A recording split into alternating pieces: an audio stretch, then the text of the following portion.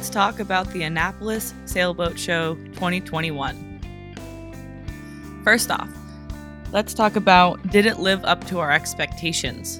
We have been planning on going to this show for the last 3 years, and while we were on the West Coast, it was something that we had dreamed about, like maybe we should go to Annapolis to the Annapolis Boat Show to really get a feel for the products that are out for boats and boats that are on the market. So did it live up to your expectations?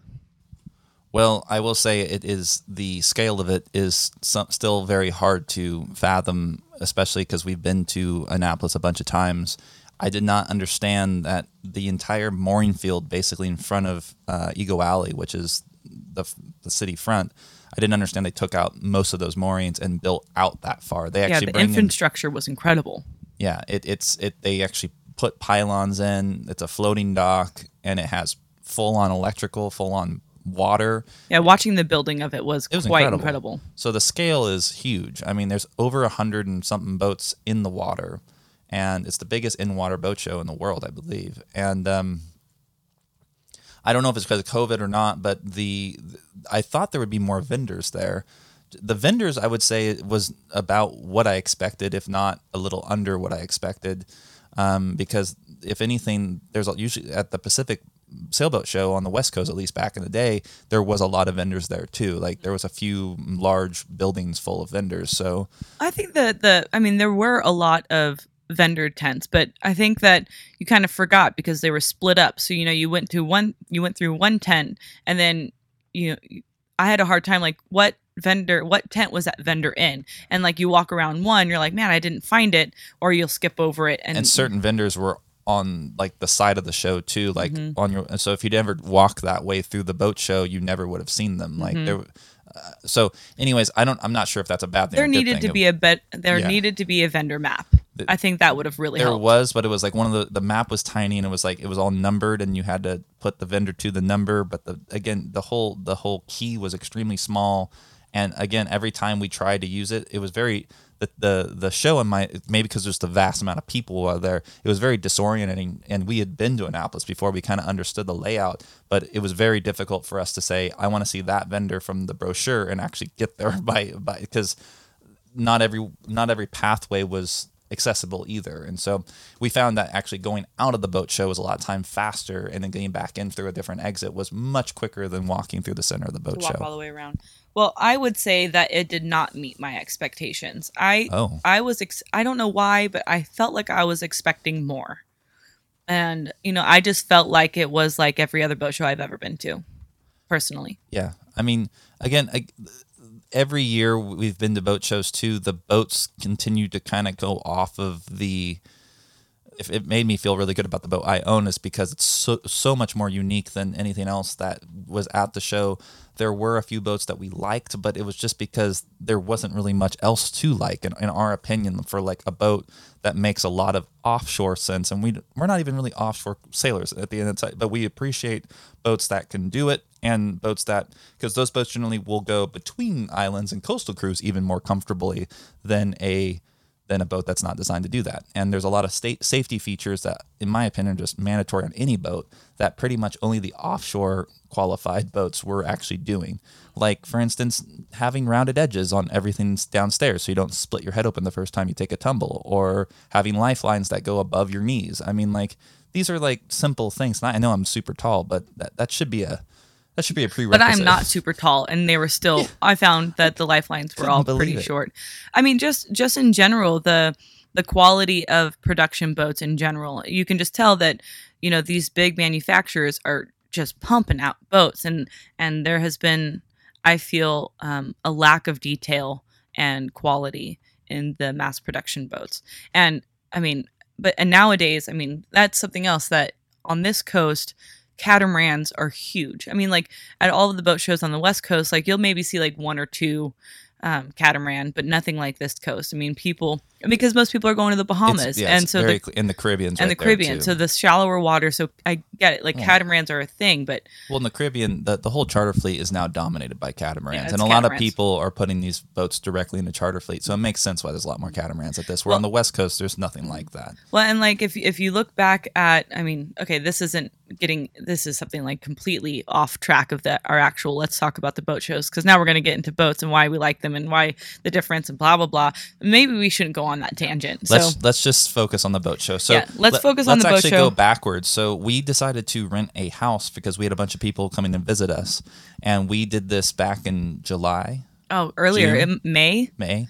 We started looking for houses in May to rent. And at that point, the options were already starting to be limited. I mean, we like picked a house, like, okay, let's book that next week. And then we went to go back to that, like, oh, that one's gone. And then all the other ones that we looked at were gone.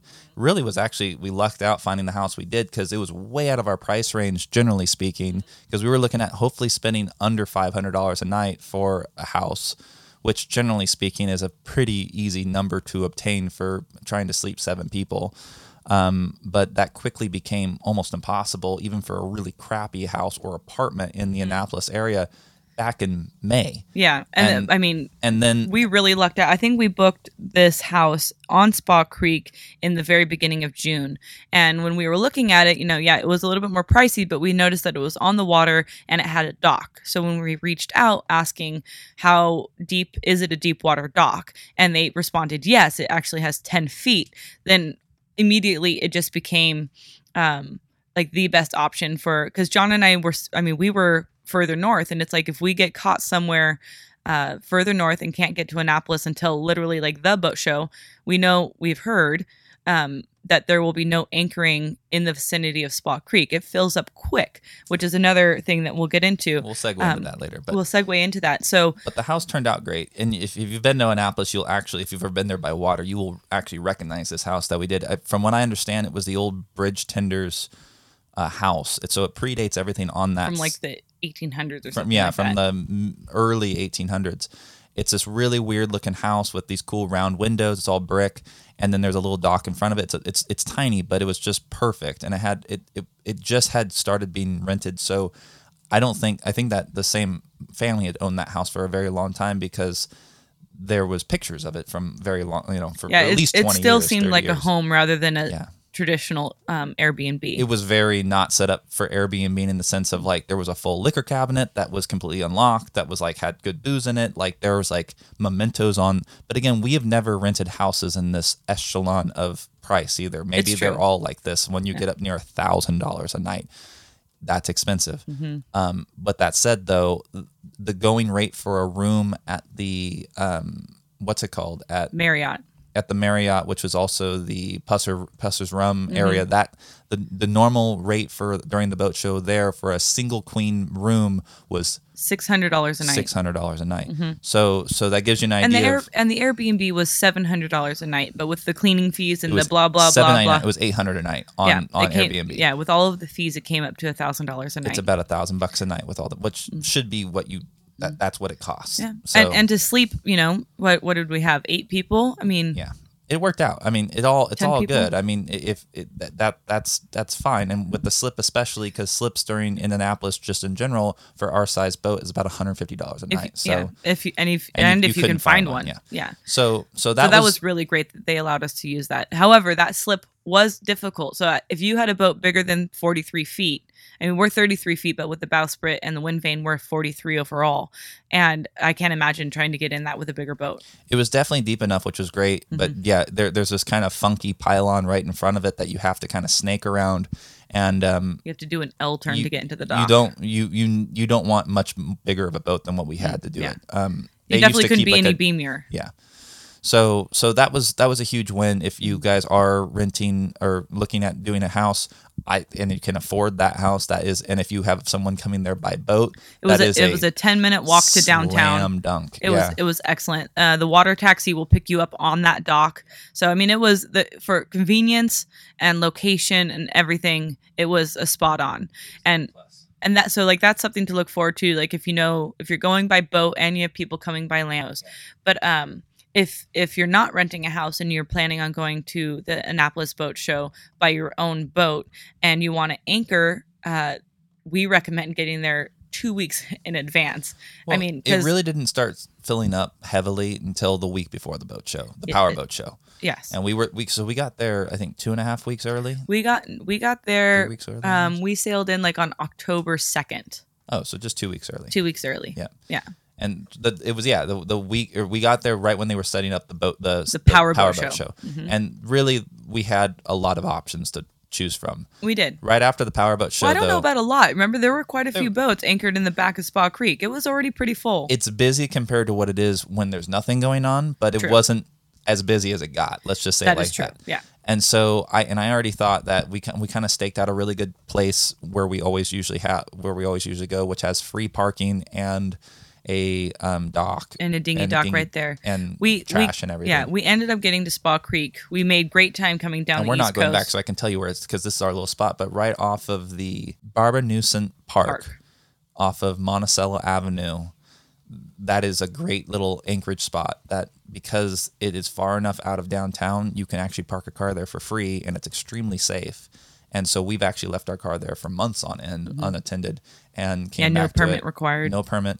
And then you can easily walk to downtown from there too. It's a little bit more of a hike if you want to walk, but it's an easy motor. Yeah, if you're used to walking up West Street in Annapolis, Monticello is close to the Sailor's Oyster Bar on West Street. It's pretty far up there, but not like ridiculously far. But it's a 5.5, 10-minute dinghy ride to Eagle Alley, which is not bad. And you're kind of away from all the riffraff, and you're really protected back there. You're very protected back there. So I really like it. That is definitely our spot, but since we're leaving, it can be someone else's spot now. So I'm all for that.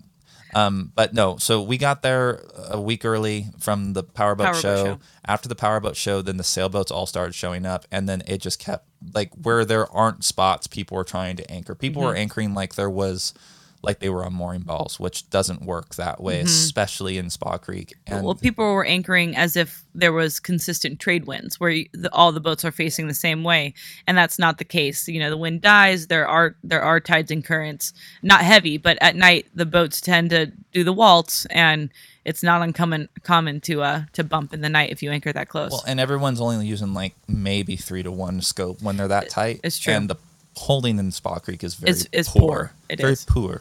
So So needless to say, I think on Saturday, the wind really picked up. It did. And it apparently was pure carnage. I think there was a bunch of boats drug, and they all drug into each other. Because everyone was at the show drinking Puster's rum.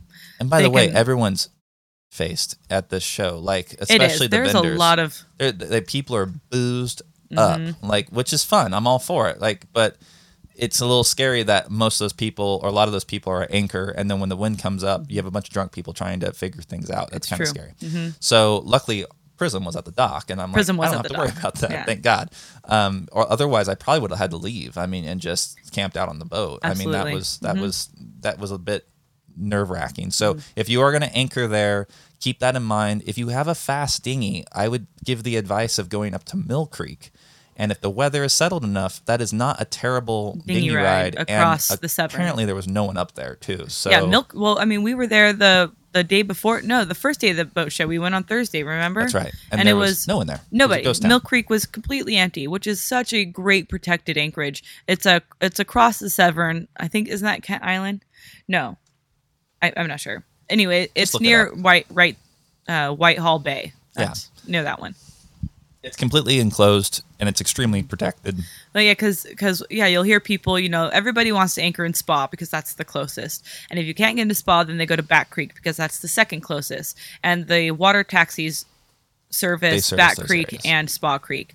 In conclusion, or whatever, just get to Spa Creek at least a week, if not a week and a half, 2 weeks early, if you can afford to. And once you are there, be respectful.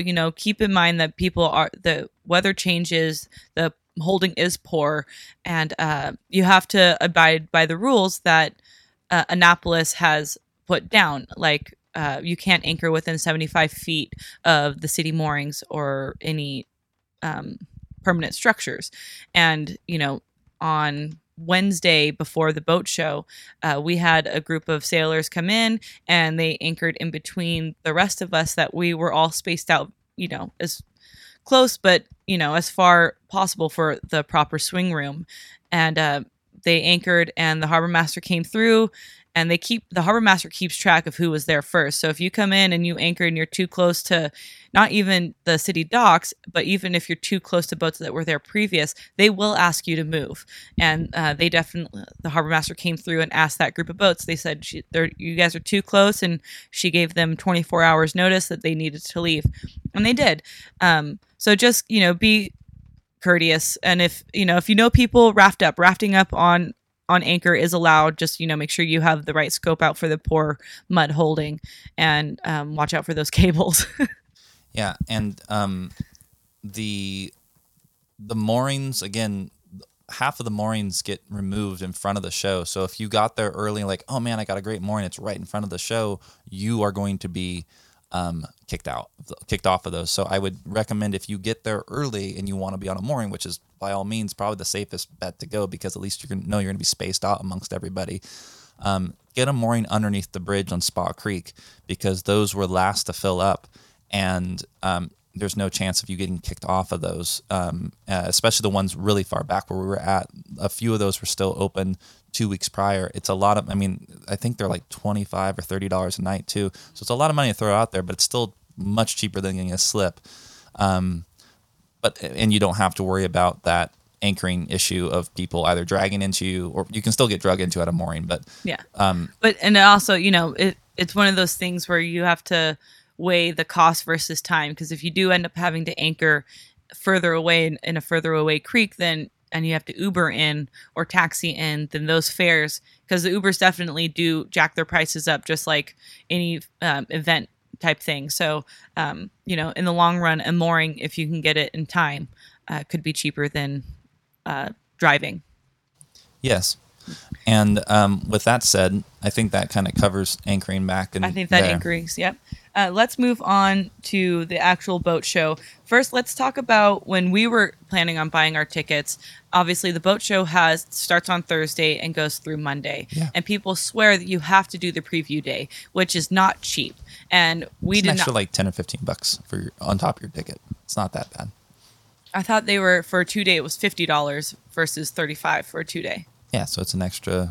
We got, I don't know. It's more money. Let's just say it like that. So, and then obviously with the idea that preview day is not as crowded or this or that, like you'll have the chance of getting on boats faster than anybody else.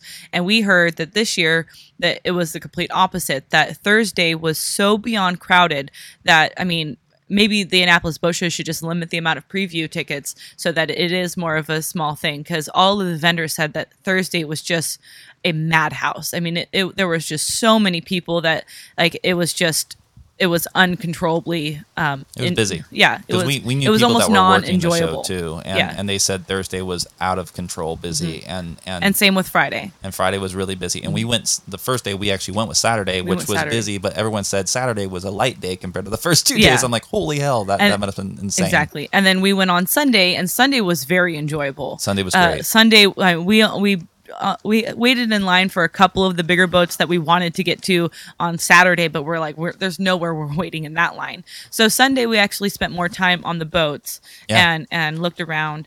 And then probably if I could have done it all over again, I probably would have done it Sunday, Monday, because Monday it was a ghost town apparently. Monday was a ghost town. You're not going to get any vendors on Monday because half of them are already packed up on Sunday night. But if you want to do vendors, I would say probably do Sunday and look at and then Monday get on Monday all the morning. Get on the boats that you can't. They were definitely breaking. Like the show was like practically gone by 2 p.m. on Monday. Most of the boats were still there. It seemed like. Yeah, because they had to break up the dock and allow each boat to leave. Exactly, they're all kind of gridded in there, so they can't really get them out until they start breaking the docks apart. But, so in our opinion, we haven't been on a preview day, and we're also not in the market actively looking to buy a boat, and we're also not really looking for a lot of gear. We have Prism set up, so we weren't going to the boat show to spend any money in any way. There were a couple of things like vendors where you walked by and you're like, oh man, I didn't even know I wanted that, but that's cool. And we ended up we only bought 2 things. One was a inflatable dive float, which I think is so cool. And the anchor, which we set up before they even got there. Yeah, so just so you know, if you know a vendor is going to be there and you want to buy something heavy or very specific and you know it's going to be there, I was I thought of this early again because this is not our first rodeo when doing this. I called the company and said, "You're going to be at the boat show, right?" They're like, "Yeah." I'm like, "Are you going to have this anchor?" They're like, "Yeah." I'm like, "Can I pick one? Can I pick that anchor up at the boat show so I don't have to pay the shipping for it?" And this was an anchor, a 60-pound thing, and the shipping on that anchor is like $250. It's a lot of money. And they're like, "Yeah, we can do that." I'm like, "Sweet, I want to do that." And I'm like, "I also want to pay for it in Florida." I'm not going to get in that, but needless to say, you arranged ahead of time to Yes. be able to purchase the. Well, I purchased it ahead of time. You did. They brought it to the show for me. Yeah, Let's just say it they like brought that. your anchor to be the They floor delivered display. it. Yep. Yes, Which and I'm then totally we picked okay it up with. on Sunday evening. So if you were touching a 60-pound Ultra anchor and you're getting your fingers all over it, that was my anchor that you were. Yeah, the 60. One of them. greedy. There They had was two. two. There was two, but the one that was spinning on display that looked all pretty and it said sold. And if you touch that, yeah, you They touched actually no, that wasn't the one. That's what they thought they were going to do. But that was just- supposed to be I ours. picked That's it up right. on Sunday. They're like, "No, we want you to pick it on Monday." I'm like, "I'm not going to be here Monday," and I'm like, "I need to pick it up now." And so they caved to that, and I got one of the ones on just On the the tree. standard rack. You Yeah, did.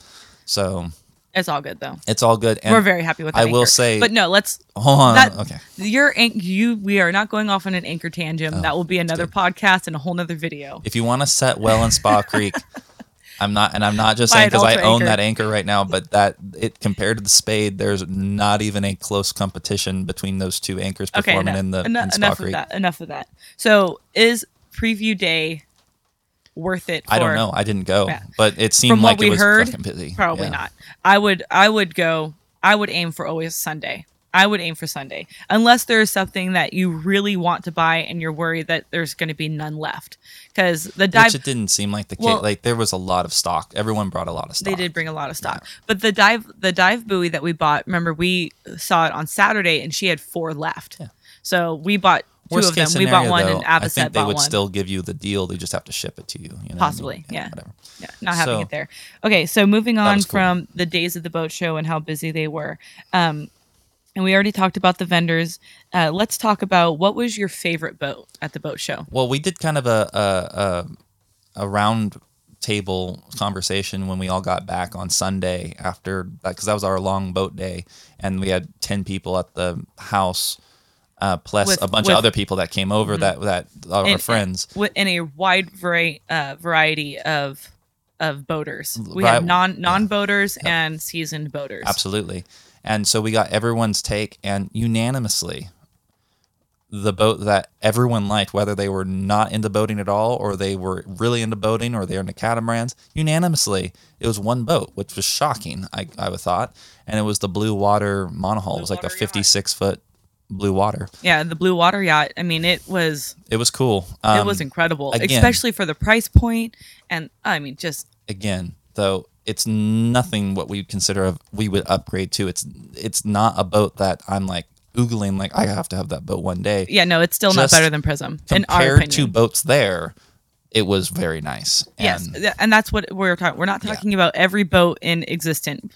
We are talking about the boats, the new boats that we got at on. the boat show that we personally got on, and which were let's see, we got on the Passports, we got on the Blue Water yachts, we got on that crazy cool aluminum boat, but that was not new, that was used, but she was cool. It was new, but it just was built a long time, and it had not ever been. I can't remember what kind yet. it was, but that was really cool. There was 2 aluminum the boats Outbounds, there. the Elons, Well, the yeah, Oysters. yep. I'm just listing like the boats We went that on we actually all got on. the higher quality boats there, monohull wise. No, it's true.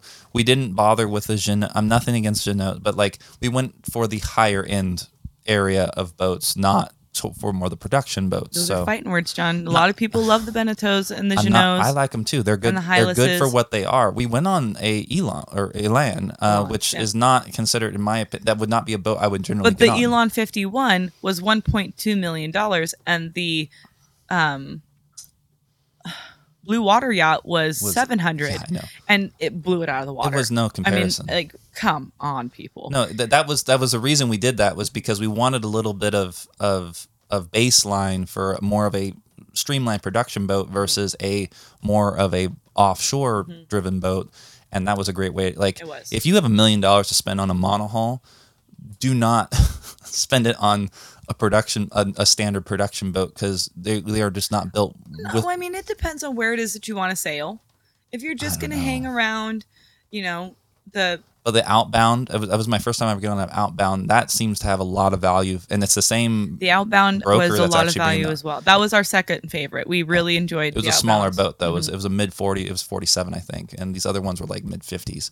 So obviously the mid 50s were huge, and the Outbound also was not. It was an aft cockpit, so you were still sleeping up in the V, which none of us are a really big fan of. Yeah, so. And we loved the Passports, but we're big fans of Passports. Passports make beautiful boats. That's a solid boat. Yeah, you can just tell. Yeah, the big one there was 10 years old, and it looked just gorgeous. As good as any other boat there. And it just, again, that shows if you put a 10-year-old Jeanneau there that had been sailed around Passport. The world, yeah, you would. It's true. It would just not show the same. Yes. So out of all of our favorite boats, we were very impressed with the Blue Water Yacht. I mean, that was just incredible. Got $1 million. We didn't know that there was a shuttle to Back Creek from the Annapolis Boat Show to a used boat dock. I did know this. I just knew we didn't have enough time. That was the issue. I did not know about it because John and I mean, just like most boat people, when you see a new boat come into your anchorage and you've never been on one, you want to go there and you want to see the inside of the boat. Like everybody wants to do that. And so if there is a brokerage dock full of all of these used boats, John and I love the opportunity to get in because you learn a lot by stepping into all these different boats about what tickles your fancy and what it's like, oh man, that's something I don't think I would ever want on a boat, or something that's like, oh, I never even thought of it that way. That'd be really cool to have that in a boat. But so I was upset that I didn't know about that dock because I would have like to go over there and check those out, but we didn't have a ton of time. Like the days that whenever we got the house on Friday afternoon, and then Saturday we wanted to do this, but it rained, and so the rain kind of got hit by that storm, and it happened right like at 1 or 2 o'clock, so it kind of killed the rest of the day. No one really wanted to go back after that. And then on Sunday, we did a full day. We were there the entire day. Mm-hmm. My mom is injured right now, and so we kind of had to keep. She didn't move very quickly, so moving around with someone that doesn't move very fast, you're gonna have. It's gonna limit you of how expansive you want to get on what you can see. But correct. But I'm glad we got on the boats we did. I think the big takeaways for me was on the boats that weren't offshore, design. Shannon saying that you don't need, but there were certain features that I saw on these more offshore design marketed boats that, in my opinion, should be just common in all boats, like lifelines that are tall or like taller than your knees. And then another thing too is I think it's the dumbest thing in the world that there shouldn't be any sharp edges downstairs on any boat. If you have a sharp edge, like we have one right here, which I'm very cognizant of, but out of the entire boat, I can point at one edge that we have a sharp edge that you could potentially fall down and hit your head on and, but there's brain a softer yourself. Part above it, And then that was a really big difference that I even said to the Blue Water. I was admiring that. I'm like, hey, this is actually something that I don't see a lot of. And then immediately he's like, well, I got one right here. I'm like, well, I wasn't going to say that, but yeah, no. And he's like, but that's actually a really good point. Like we'll take that was another thing too. He seemed he was the owner too. He was extremely cognizant when we were. I talked to that guy for 30 minutes. You were in there for a while, holding up the line, John. Well, I mean, because we were actually bouncing ideas off each other, and that boat was originally a Hylas 56, I think, that his dad owned the mold of, Hylas, yeah. and then they separated from Hylas, so he still had the mold for the boat. So they decided to make basically a better Hylas. And they make it in the same yard that makes the Outbounds and the Passports. So it has that level of quality of craftsmanship, but it has a lot more things thought out that they got from the charter fleets that makes the boat either A, more enjoyable to live on, and B, more serviceable. Mm-hmm. And then making these comments, and then you go to another boat like the Elan or the Bavaria or any of these other more production boats, everything's sharp on them, and I mean, it will cut you open. Like certain hardware I even went to, I was showing our friends that weren't really into sailing yet, but I'm like, see this this has no like all the door handles were hard, like sharp edges that like if I pressed my hand in hard enough, like everywhere it hit the wood, it would just gouge out the wood. I'm like, that has no business to be on a boat. I think we're also getting on a tangent versus old, I think that could be a whole nother podcast talking about newer production boats, design versus that. Right now, let's just about the boat show in general, not so much the deep. But that was the cool part about the boat show that I enjoyed was I liked being able to make that contrast between what other boats are being designed right now and these other, just design differences, and really you can make pretty quick conclusions of what boat's more capable and safer really, really quickly while getting on the boats when they're right next to each other. Which, going to the boat show too, it was pretty incredible to see how many, because most of the boats there sold, the boats there. And so what's really, really incredible is the fact that, and we've heard this from multiple people who have bought brand new, we've heard this from multiple people who have bought brand new yachts. Our friend Peter bought a brand new Beneteau a few years ago. Brand new Jeanneau. Okay, sorry. Peter bought a brand new Jeanneau and this was when we bought Prism, and it was nothing but just issue after issue and electrical problem after electrical problem. And that's he spent more time dealing with warranty than he did actually enjoying his boat. He'd go to and he was just a weekend cruiser. He just wanted to enjoy his boat in the Pacific Northwest on weekends. And, he'd get down there and he'd go to turn on his thing, expecting it to work because it's brand new, and there'd be some malfunction in the electrical system and he can't use his boat. And then it's down for a couple of weeks as the warranty baloney is all worked out and whatnot. And then we've met other people who have bought brand new catamarans, and they're like, God, that was just, a waste of money, and how much money we actually ended up having to put into it. You take a huge hit of depreciation the moment you take delivery of the boat. Absolutely. You're losing 20% at least. Mm-hmm. And then, like Shannon said, all boats, regardless if they're new or old, are going, the hardest part about doing this refit on Prism is because we tore everything out of the boat and put new back on. Getting all the systems to back up and running to what they were running, at least that's been like the more demoralizing part of this refit. All the systems on this boat were 25 to 35 years old when we got the boat, but just getting them online wasn't very difficult because they were already in a harmonious ecosystem that they all kind of worked with each other. Absolutely. And then we ripped everything off and then put all new. You have to... I mean, we didn't really go all new. A lot of our systems, actually just the autopilot. It's just the autopilot. Yeah, pretty much just the only thing that's not new is the autopilot. But what I'm trying to say is getting all, even if it's new, quote unquote, getting everything back online and running to what they were, at least what it was. I think the best boat you can buy, if you want the least amount of issues, get a 10-year-old boat because it is just new enough that there should be no quality issues, and that will be a boat that they use injection or not, but resin infusion and stuff like that. But you also, the previous owners to that point, hopefully have taken good care of the boat, and then B, have gotten all the kinks out of it too, because the first 5 years is a massive growing. We knew a guy that delivered swans for a living, and he said part of the delivery, because they were all delivered by sail around the world, and he was the guy that would do the offshore deliveries.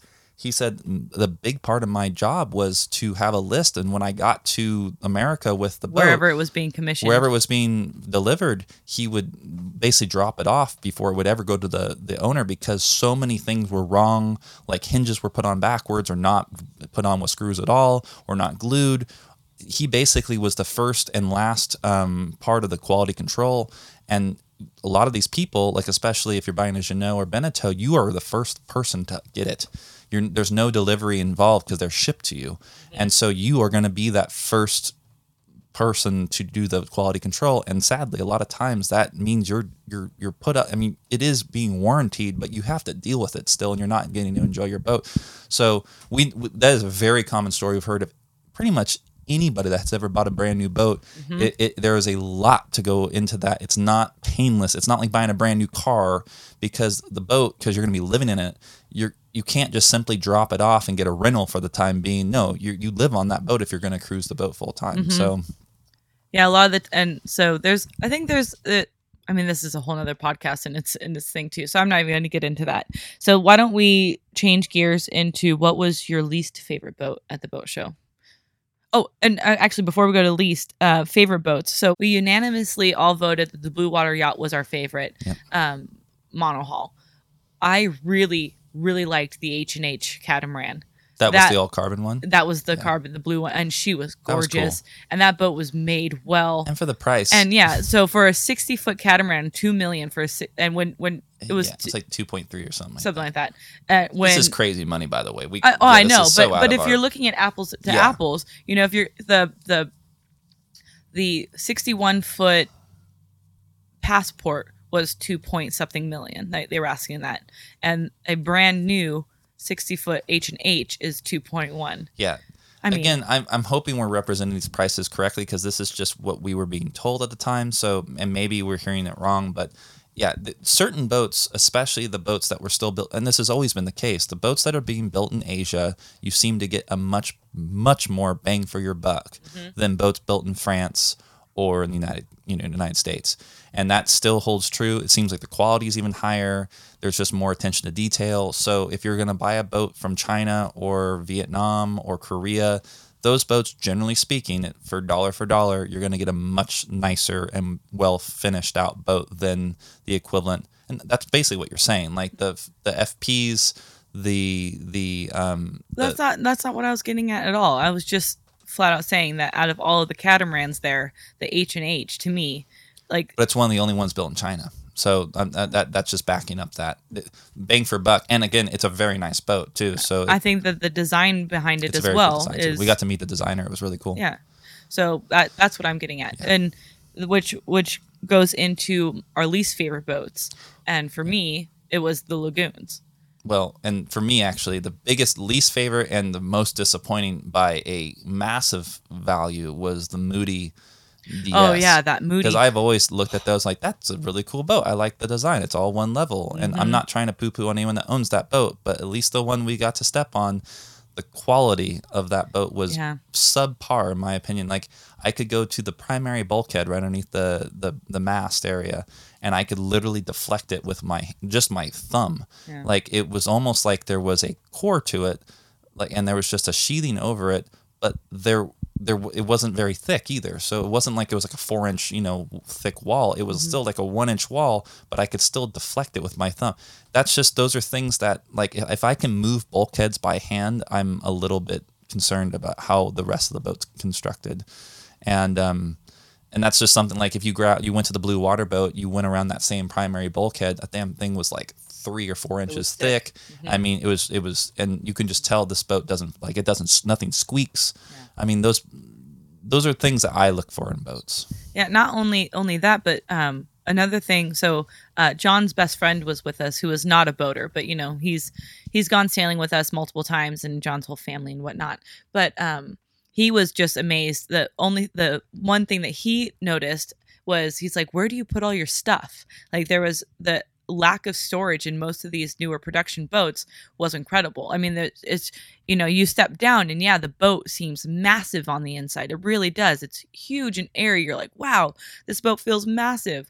But, me immediately, I'm like, okay, well, our trip down from Maine was pretty sporty, and there were times that we were picked up and tossed, and I can't imagine getting hit by one of those waves on our beam and just being sent across that salon in some of those boats to a sharp edge. Yeah, to a sharp edge. I mean, like, there's nothing to grab. I mean, like, John could probably reach over and grab something because he's 8 feet tall, but us shorties, like, it's just I can't imagine it. And and storage wise, I mean, the galley, there was plenty of counter space and everything, but if you opened up any of the cabinets, if you're allowed to, you would see that, like, there were systems after systems behind every storage container or storage locker, and you're like, where would I put all of my canned goods? Where do I store my my dry a lot of the goods? Cabinets looked huge from the outside, but you open them up, they're like 5 inches deep. Yeah, like, I mean, oh, okay, well, I guess I can put like a chips bag here. Like, that's about all I mean, it was pretty incredible. They're like 12 inches high with like a 1-inch fiddle too. So anything you put on there is just gonna, if you're on the up, downward tack, or if it's uphill it's just view, all gonna tumble out. So I mean, that was so crazy. The lack of storage, and it just goes to show that these boats are marketing towards people who are weekend cruisers who are not going to be out for months at a time. Where like, there is enough storage on those boats for a weekend or maybe a week cruise or whatever. But long-term storage, I can't imagine making that work. I'd even say on even the Blue Water yacht, I think our boat still has more storage than that boat. Like our boat is the purple unicorn, John. The purple unicorn. Nobody what the has hell's a purple unicorn. I have no idea. That's the even rainbow. more rare. Yes, they are. I don't know why. I don't know why that came to me. Never heard that phrase. Anyways, but it's Shannon, so we're making up phrases here. There are no boats with well, the thing is, like, sub 40 feet with our type of storage. Okay, we don't have to get into that. This is not how the Hans Christian still is the best boat on the market. We're getting off topic again. We're supposed to be talking about our least favorite boat. Okay, no, I already said it. It was the Moody, 100%. Mm-hmm. And then, again, that's maybe Was because that I had least... really high expectations of that boat, but I've always wanted to get on one of those. I literally, up to this point, thought that actually might be a upgrade path, because the bigger one, this was the 46, I think. Mm-hmm. The 54 even has taller bulwarks and stuff like that. But after seeing how I didn't have to go deep at all on that boat to see that it wasn't up to snuff when it comes to the way I like boats constructed. The basic idea of it seems genius. The single floor walk-in. I mean, I get it because it's like the catamaran, but it's a monohull. So, I mean, that is what really appealed to me. But yes, I just really hope that like a company like Blue Water or Passport works with that mentality and builds a more offshore capable version of that boat, because I think that would be, I think that would sell. That'd be a really great blend of designs, because I'm all about tall bulwarks, and really the only boat that had any type of bulwarks was the Passport, and it was like 6 inches tall. They weren't very big. So yeah. And if you don't know what a bulwark is, it's basically the flare up from the side of the deck. That if you look like at a Hans Christian, if you look at a picture of ours, like we have these really tall sides. So if you drop something or if you fall yourself, you can't really easily be swept off the boat or the screwdriver or the camera or anything else that you're going to drop up on deck. Yeah, our decks are more like alleyways. Exactly, or troughs. Yeah, big troughs. Sure, whichever. Yeah, I was extremely let down by the lagoons. We have bare-boated lagoons in the BVIs, and it was we didn't get on the biggest one, which was at like 65 foot, because you had to have that was appointment only with a broker. But I got on the second biggest, and like, yeah, it's a big yacht, and it's like, well, you're seeing, I'm at the helm, and you're like, you can't even see the other side of your boat. And they're like, well, yeah, that's what the backup camera's for, or that's what this camera's for. It's like, yeah, until that doesn't work. Anyways. And then I got on to the smallest lagoon, which I actually thought was the best out of that whole lineup. It's like, if you're going to buy cat, but then again, I agree. The 40 was definitely the most, it was like an owner's edition 40, which, so one pontoon was just one cabin and the other had the two cabin. That was by far, but again, we like smaller things, and we like small things too. Like we appreciate the smaller, more compact things versus we don't need a king size bed in our catamaran, which like I got on one catamaran, I loved it. It was that really custom one, South right? African. I mean, it's called like a South African catamaran though, or something like that. It had like the stained glass in it and whatnot. A lot of people thought it was really kind of pretentious, but I kind of dug it. I thought it was beautiful. It had a lot more character and a lot more woodwork, and it just felt better. That's what a built. Custom yacht will look like. It's not a production and it wasn't boat. Much more expensive than the lagoons. Yeah. So it's, again, if you're willing to spend a little bit more, if you're buying a brand new boat, I'd look at buying something maybe not from a kind of like everything in life. You will get more value by not getting as established of a brand, and don't think because you're buying a lagoon or a Leopard that you're going to get a better quality boat. Probably not the case, actually. If not, you're buying a lot of that money that you're throwing at that is just brand recognition. Just like everything in life. If you want a pair of Nikes, you can probably get the same thing from an off-brand, and get probably better performance. But I digress. Yeah, this is like I said, like there are so many off-topic. We can just keep going into that black abyss. No, we've hit all of our no more purple points. Unicorns. Yeah. Okay. So let's just the Annapolis Boat Show. It was a lot of fun, but unless I think. For people who aren't in the boat market currently and or are not looking for actual systems or equipment to upgrade, like it's just, I don't know, it for $60, it was just like, I don't know. It was fun to get on boats, but at the same time, like, was it really worth it? I don't know. And, for me personally. And you're kind of getting pushed through like cattle. If you are really interested in buying one of these boats, I would say the worst place to see a boat that you're interested actually in buying and spending $1 million or $2 million on a boat is going to a boat show. Go fly directly to the yard, even if it's in Asia. And no, I'm serious. And see how the boats are being built. That's a bit of a. If you're going to spend $2 million on a boat, a $1,000 ticket to Asia is nothing. It's true. You're going to learn more in that, and you're going to meet everyone that builds it, and you're going to really see how it's built. And you're going to get a very detailed look at the boat versus just being pushed through a boat as fast as possible. Because even if, like, there were people right next to me literally with like their checkbooks out, but I was being treated, which is cool, I guess. But at the same time, it's like, if you're going to spend this much money and put a down payment, because a lot of these catamarans especially are like 3 or 4 years out, and a few of them, from what I was being told, is you had to pay a full deposit on the cost of building that boat right now. So they're writing full checks right now for a boat that they're not going to see for multiple years. And then I was being told that if the price goes up at all, they are expected to pay that between that now and delivery. Buy a used boat. Oh my God, that's just mind-boggling. I feel crazy. like we should, how like the pet adoptions, it's like adopt, don't buy. Yeah. I think that should be like adopt, don't breed. Yeah, or adopt, don't buy. That's their. Okay. Yeah. I feel like it should be buy used, not new. Well, again, it's just we've always been very cost conscious, and if we can get more bang for dollar, we are always going to go that way. Sometimes that is buying new. Like certain products just makes, like we bought a brand new engine for it. A lot of people are like, why don't you rebuild the old one? There are certain ways that if you're going to use the product a lot, new makes more sense. Well, yeah, that's that's new boats. I do not think classify that, or I don't think anyone would agree. A boat, regardless if it's new or used, is going to be a depreciating asset the moment you buy it, and so you might as well try to not. You might as well mitigate that as much as possible. And, there are so many factors to look into when buying a new or used boat. When buying a boat in general, the used market's pretty crap though right now. There's just not a lot to choose from. So I can see why a lot of people are like, well, if I'm spending this much money on a used boat, I might as well go new. And if you're only looking at a 10-year-old boat, that might actually be the case. But I don't know. I don't know. But it was cool. I'm glad we did it. It was really fun, I think, to see the transformation of Annapolis for that, and then the quick transformation back afterwards. Like only like 3 days after the boat show, it looks like nothing happened there. By Tuesday night, it was gone. It was crazy. Yeah. So I that was really impressive. Yeah. And now it's underwater with the storm. Oh yeah. No, thank God it happened when it did, because there's a big storm right now. It's punching from the southeast, and Annapolis is a few feet underwater right now. So yeah, I'm glad we got in and out before. I mean, we were just there a day ago, so we literally got we left Wednesday. And it's Friday. We overnighted down here, so we left at the right time and got down here just at the right time. I mean, so the Annapolis Boat Show was fun, and we did see some people that we had not seen in a long time, and it was cool to see a lot of the new vendor stuff. But like I said, John and I aren't really in the market for anything upgrading in Prism since we already did it. And some of the boats were really cool to get on, and the Pusser's Run was always excellent.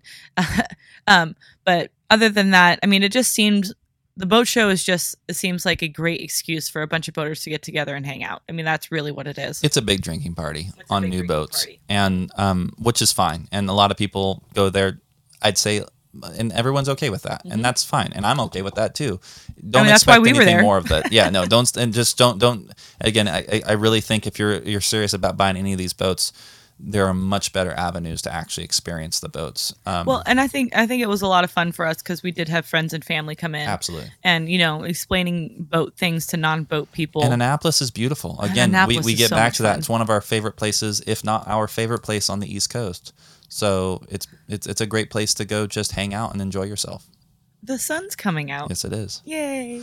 So I hope you guys enjoyed this. I hope that gives you a little bit of a recap of what we felt like, and if you've never been, or even if you've been, see if that kind of rings true to you, the listeners that listen to this too. Yeah, do you agree? Do you not agree?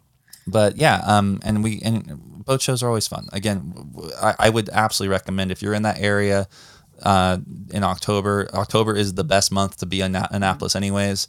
The boat show is a fun time for sure. But yeah, if you just want to go to the boat show to get on boats just to look, because getting on boats is fun, then buy a ticket and go on Sunday evening. Sunday and Monday. Go Sunday evening that's the time. Because the pre-day seemed like a total joke. Yeah. And everyone kind of, after it was done, everyone kind of laughed at it. I mean, Unless they know, limit I don't the know amount about of a people. joke, but it was No, it's just packed. Like the idea that you're going to get more access to things because there's going to be less people on the pre-day, which is what they kind of sold it as, was not the case, it sounds like. Yeah. There seemed to be even more people on the pre-day. We didn't go to any of the seminars. We did not do any seminars, and I'm sure a lot of people that don't have, that want to learn that way, I'm sure that was very fun. And then we didn't do any of the YouTube thing. There was pretty much all the big names were there doing the YouTube thing. There was a for the first time ever, they had a YouTuber's tent, and so you could meet the people that you ever, if you ever want to meet these people in the flesh, you could do that, and that was I'm sure that was really cool for a lot of people. So again, there's other reasons to go to the boat show other than just get on boats. I understand that. For us, that was kind of the only reason we were there, though, and just to have a good time, which we did. It was a good time. All right. Well, hopefully you guys enjoyed this. Until next time, we will be sailing down the East Coast right now to North Carolina, and then we're off to the Caribbean. So this is pretty much our last few weeks in the States, hopefully. So I'm very excited about this. So excited. So hopefully next time you hear from us, we'll be pretty much leaving. So or in the Caribbean already. Depending on how our schedules go. Yeah. So until next time, guys, fair winds and falling seas.